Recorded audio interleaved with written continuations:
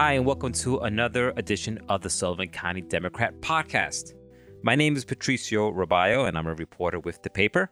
This podcast is being brought to you by the Kitchen Table Cafe in Callicoon, New York. Been a busy week, so let's get straight to it.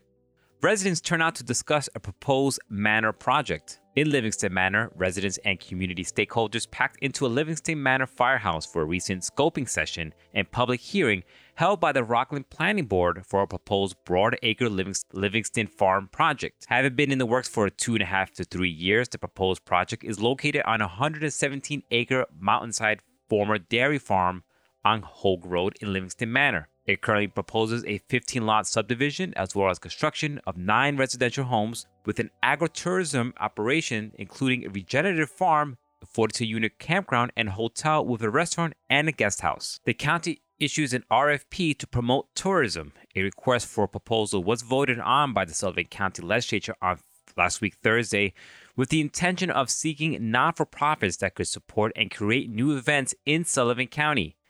Earlier that morning, Sullivan County Visitors Association Board of Directors Chairman Eric Francis made a pitch for the Sullivan County Visitors Association to receive 20% increase in funding. The Neversink Watershed Management Plan pondered. The Neversink Watershed Management Plan was discussed between local environmental conservation organizations and contractors for a third time on March 1st.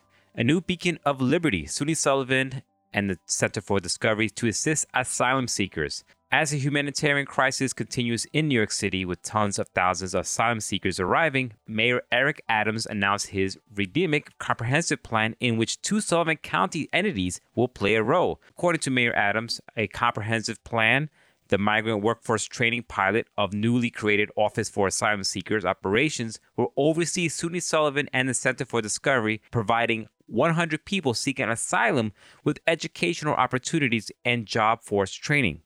Asylum seekers will be offered the opportunity to relocate to Sullivan County, attend college, and live on campus at SUNY Sullivan. The workforce training offered at the Center for Discovery will focus on healthcare, human services, hospitality, culinary, and agriculture sectors. Former town and Mamakating Highway Superintendent Robert Hofkoff of Wurtsboro was sentenced to 22 years in prison, followed by 20 years of post-release supervision after having been convicted after a jury trial in Orange County Court of sexual conduct against a child in the first degree. The sentence was announced by Orange County District Attorney David Holver on Tuesday. Fallsburg makes a splash with the indoor pool. Starting this week, Fallsburg residents can swim at the Fallsburg Junior Senior High School refurbished pool on select Wednesdays and Fridays.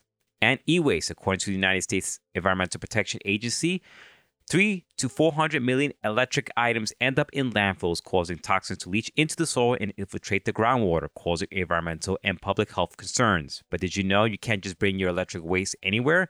You have to drop it off at a recognized e-waste recycling drop-off center, and the town of Fallsburg is looking to make that easier for you. At yesterday's Human Resources Committee meeting of Sullivan County Legislature, Adrienne Jensen informed legislators that she will be stepping down as Executive Director of Sullivan County Human Rights Commission. A full story will be in Tuesday's paper. Crystal Run now part of Otium. According to the recent media report, late last month, Crystal Run Healthcare became part of the Otium Tri-State region. Otium is a healthcare provider headquartered in Eden Prairie, Minnesota, and Tri-State is one of 5 regions in the company's nationwide network. Also in the paper, we have information on a music festival hosted by the Liberty Central School District. Also check out our school scene of the Livingston Manor School District. We have this and more on the pages of the Sullivan County Democrat on newsstands now, or you can find us online at scdemocratonline.com. Find us on social media. We're on Facebook, Twitter, and Instagram. You've been listening to the Sullivan County Democrat podcast brought to you by the Kitchen Table Cafe in Callicoon, New York. Have a safe and great weekend, and I'll talk to you soon.